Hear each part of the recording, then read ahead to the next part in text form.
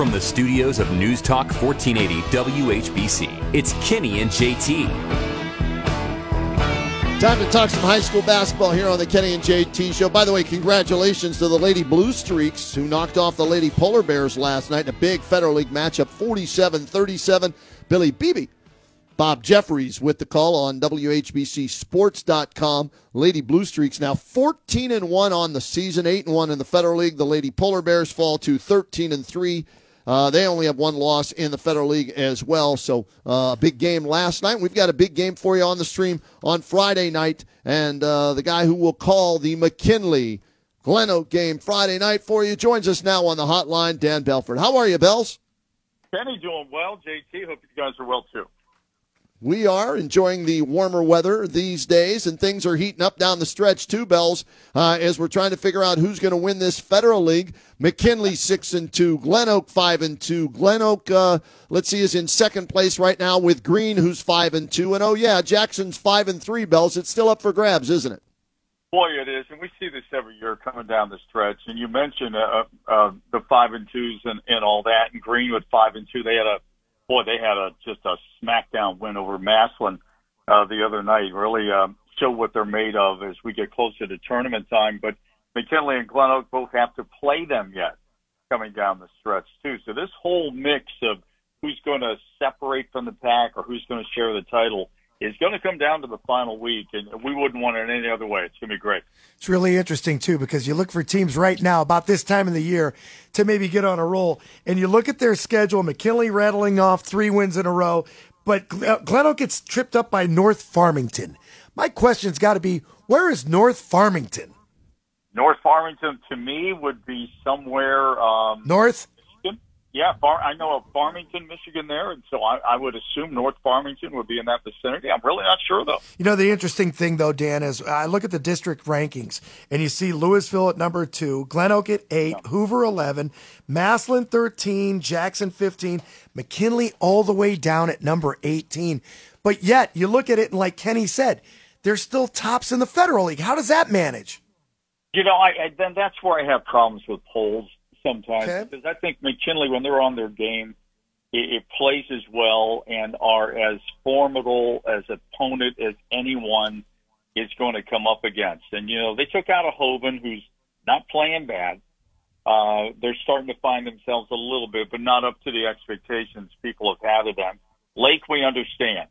It has been down most of the year. They have Kassenheiser back, but still, they rolled them. Akron East, not a very good team at all. They beat them in the MLK.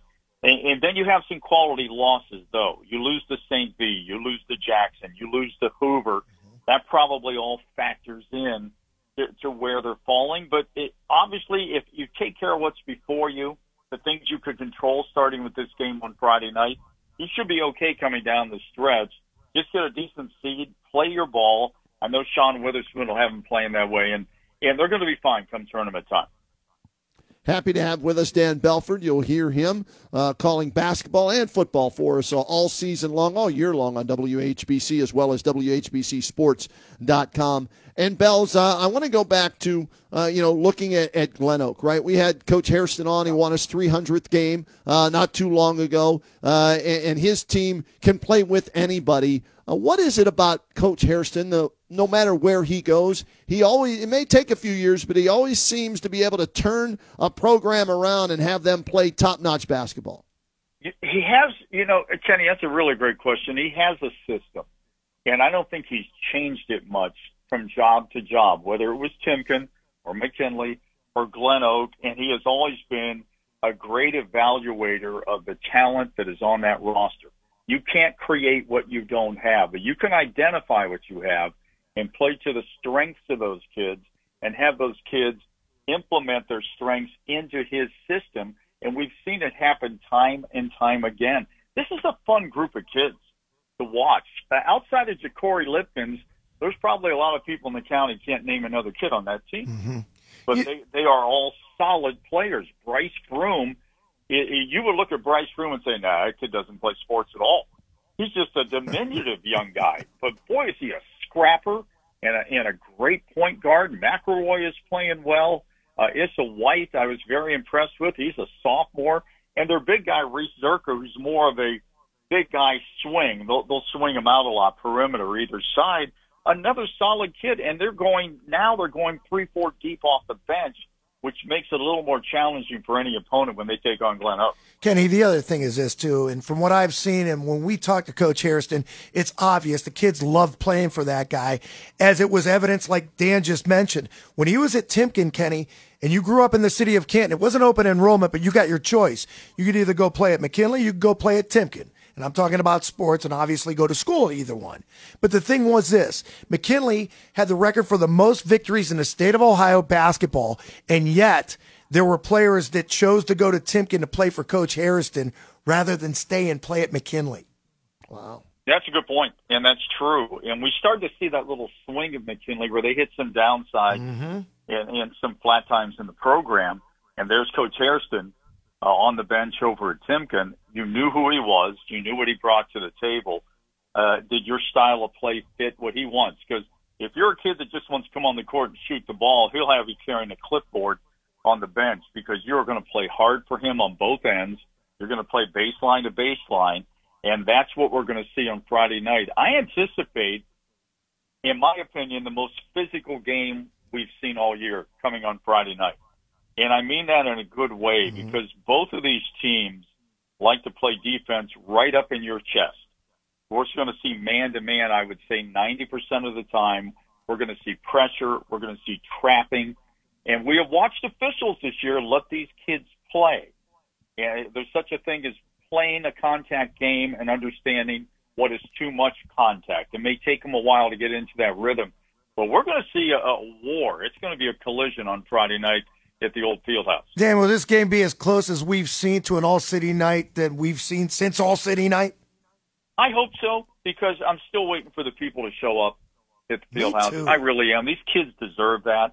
I hope Glen Oak travels well. McKinley, as stellar as they have been this year, we haven't seen the numbers I feel these kids deserve and the coaches deserve for the effort they're putting out on the floor. And I remember those all-city nights. I remember the nights when all-city went away and these good McKinley teams put 4,000 in the seats at the field house. So I'm hoping we start to see that trend back. I really do, because they're two outstanding programs, two quality coaches, some outstanding young men who just leave it all on the floor, and we have it all for you on Friday night. All right, let's look at some of the other teams in the area, Bells, and we have to start with the number one ranked team, I think, in the area by everybody, and that's Louisville. They're 13-1. RPI, they're number one in D1. Tom Siegfried, every year we wonder, okay, how's he going to make up for losing El Jansen? All of a sudden, this team is one of the best teams, not only in Stark County, but maybe all of the state. You know, and that's true. They've got the perfect complement of inside, outside. And you know, Kenny, you've seen them. They love to play the backup, the back door. And they've got the big guys to do that. You've got Nigro, who can run the offense, or he can be the guy you go to score. He had 28 the other night, for God's sake. And the following game, he may have 13. But it's just the way this team plays. Tom's son, Bo, is outstanding. He's a great outside shooter. He really, really is a great quarterback on this team. They go deep. He'll play as many as 9-10 in a game. They all understand the process, the role. And it's, again, a community that when you keep a coach intact and you don't cycle through coaches every 3-4 years, they have a system. They have a funnel. And kids know what to expect coming out of small ball to middle school to junior high to high school. And we're seeing him reaping the rewards of family members whose kids and grandkids are playing now, and they're creating their own culture and their own history over there at Louisville. And they are very, very deserving by a long shot of that number one ranking. I'm looking elsewhere, too, another team that jumps out at me, and that is Massillon, a 10-3 record coming off a state championship in football, and now the basketball team as an independent, along with Louisville and Central Catholic of the teams we cover, second-best independent team in the area.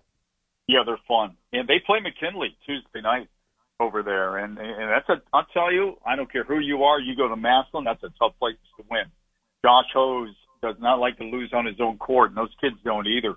They're fun. Knight had a good game the other night. I was a little taken back by how much Green defeated them. I mean, they smacked them down pretty hard, and that was a 2-point game at halftime. And Wow. then Green went on I believe it was 31-11 run in the third quarter, and that just took the air out of their sails. And that's the worst game I think Massillon has played the entire year. But they'll pull it up. They'll be fine on Friday. They'll play well on Tuesday. They've got the nucleus of kids with Chris Knight, to me, still is the front runner for one of the best players in the county that nobody talks about. He's a consistent 20, 23, 25-point a night kid. He shoots well from distance. He plays wonderful defense. They've got great kids off the bench like Giorgio Jackson, and they've got Manson, another kid. Jalen Slaughter's playing well for him. They're a good, cohesive unit. Personally, the best unit Josh has had since he's been there, and he's had some good teams. But this team, far and away, is a team that, with the right seeding and the right level of competition when they go in, because they play up in their schedule, they have the ability to make a pretty nice run in the tournament. So I'm anxious to see how that all shakes out for them. I'll correct myself. 10-4 after that loss against Green. Yeah, 10-4. 10-4. Yeah, as I update the stats here and look over things. Else, JT and I talk about this at every level, NBA, Yeah. college, and high school. Do you like the way the game is being played? Do you enjoy the NBA, college, and for you more specifically, since you're doing games, do you think the high school game is in good hands the way it's being played these days? Boy, that's I think we're seeing, and I hope I'm saying this correctly, the fundamental side of the game at times leaves a lot to be desired in terms of court vision, handling the basketball, understanding what's a good shot versus a great shot. And I blame a lot on that arc out there where you get 3 instead of 2. And I've watched too many teams live and die by it. Other teams better than others. Jackson's an example where they have 4 kids, I think, hitting 42% or better from 3. Yeah, let them launch it. But it's sad to see the big guys have become more back-to-the-basket rebounders. And they don't exploit them in terms of using their skills to the greatest advantage to allow them to score, too. Everything's becoming more guard-centric anymore. And that, to me, is getting away from the well-rounded part of the game. It's just my personal opinion. I love watching high school. I love doing it. I've become a more fan of defense anymore because that's one part of the fundamentals you can't mess with. You just get out there and do what's expected of you, play the proper angles, use your length, your athleticism, and try to shut the other team down. But we've just seen so many games this year where first guy that catches it, I'm open, let's let it fly. And I think the fundamental part of the game for many, many teams is taking a dip, and it's something I'd love to see elevate itself again. Yeah, I would too. And I think a lot of that goes back to AAU basketball, Bells. And my son played it. I coached it, right? And I get it. It's a completely different way to play the game than you do at the high school level. But now it's bled over into the high school style unless you have an established coach who has, a strict regiment like Norman Dale. 4. How many times he passed the ball? 4. You don't see that anymore, right? It's the first open shot or let that thing fly from beyond the arc. And that's where I love watching teams like Green. I love watching teams like Jackson and the Hoovers, is if you on defense are so caught up in just pushing the guy out beyond the 3, and they're just your opponent is, as you said, 4 passes. They're making you chase the ball, and you can't outrun the ball. They're weaving it around from left wing to right wing to top of the key to baseline to back out. Good teams that understand that part of the game make it a long night for their opponent. We saw Jackson do that against Hoover, where they took him out in the third quarter and continued to spread the floor, work the ball, rarely dribbled the ball. It was just a dribble, pick it up, pass it, keep it moving. Eventually we'll break you down on the backside, or we're going to get a decent shot inside the perimeter. And the better teams are starting to show themselves. Green did that against Massillon the other night. We saw that Jackson against Hoover. And I feel there are more teams that are capable of that. Come tournament time, I think it's a necessity. I think it's a part of the game that has to happen. The teams that don't adjust to that, I think, will have an early exit. It's old-fashioned basketball, fellas. It's no different than football. What do you see everywhere? Spread offense. Didn't exist when we were younger. Now you're seeing guys, and Bells, you mentioned it, three-point line, you might fall in love with it, but the teams that are going to advance are the teams that are going to play fundamentally sound basketball. And again, it takes me back to Rick Harrison and one of the reasons why he's such a good high school basketball coach. We don't know enough about Sean Weatherspoon yet. The only thing we know about Sean Weatherspoon is the fact that he played at McKinley, won a state title, and he's coming home. Welcome back, Cotter moment. And let's see if we get things pointed in the right direction. And it seems as though, so far anyway, it's resounding with the kids. It didn't happen under Vlahovic, right? No, it didn't. And as much as I liked Andy, I thought he was an excellent defensive coach. I thought Andy had his challenges with rotations and players in the right moments, and even the duration of players in the right moment when they are inserted into the game to make them a better force offensively.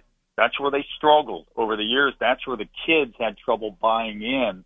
And with Sean, it's not freewheeling, but he makes you be part of a flow that gets you the shot you deserve. They like to turn you over and turn those turnovers into points and run you out. It's getting back to a lot of the basketball you grew up with, JT, Kenny, that you grew up with and I grew up with. And it's refreshing. It's fun to watch from both coaches, the chess game they're going to play here outside of the just go get 'em game on Friday night. We're looking forward to it. Everybody can listen to it. WHBCSports.com, our streaming game of the night. Glen Oak at McKinley. Bells, we always appreciate the insight. Have a great call. We'll talk again soon. Sounds great. Appreciate you guys. Take care.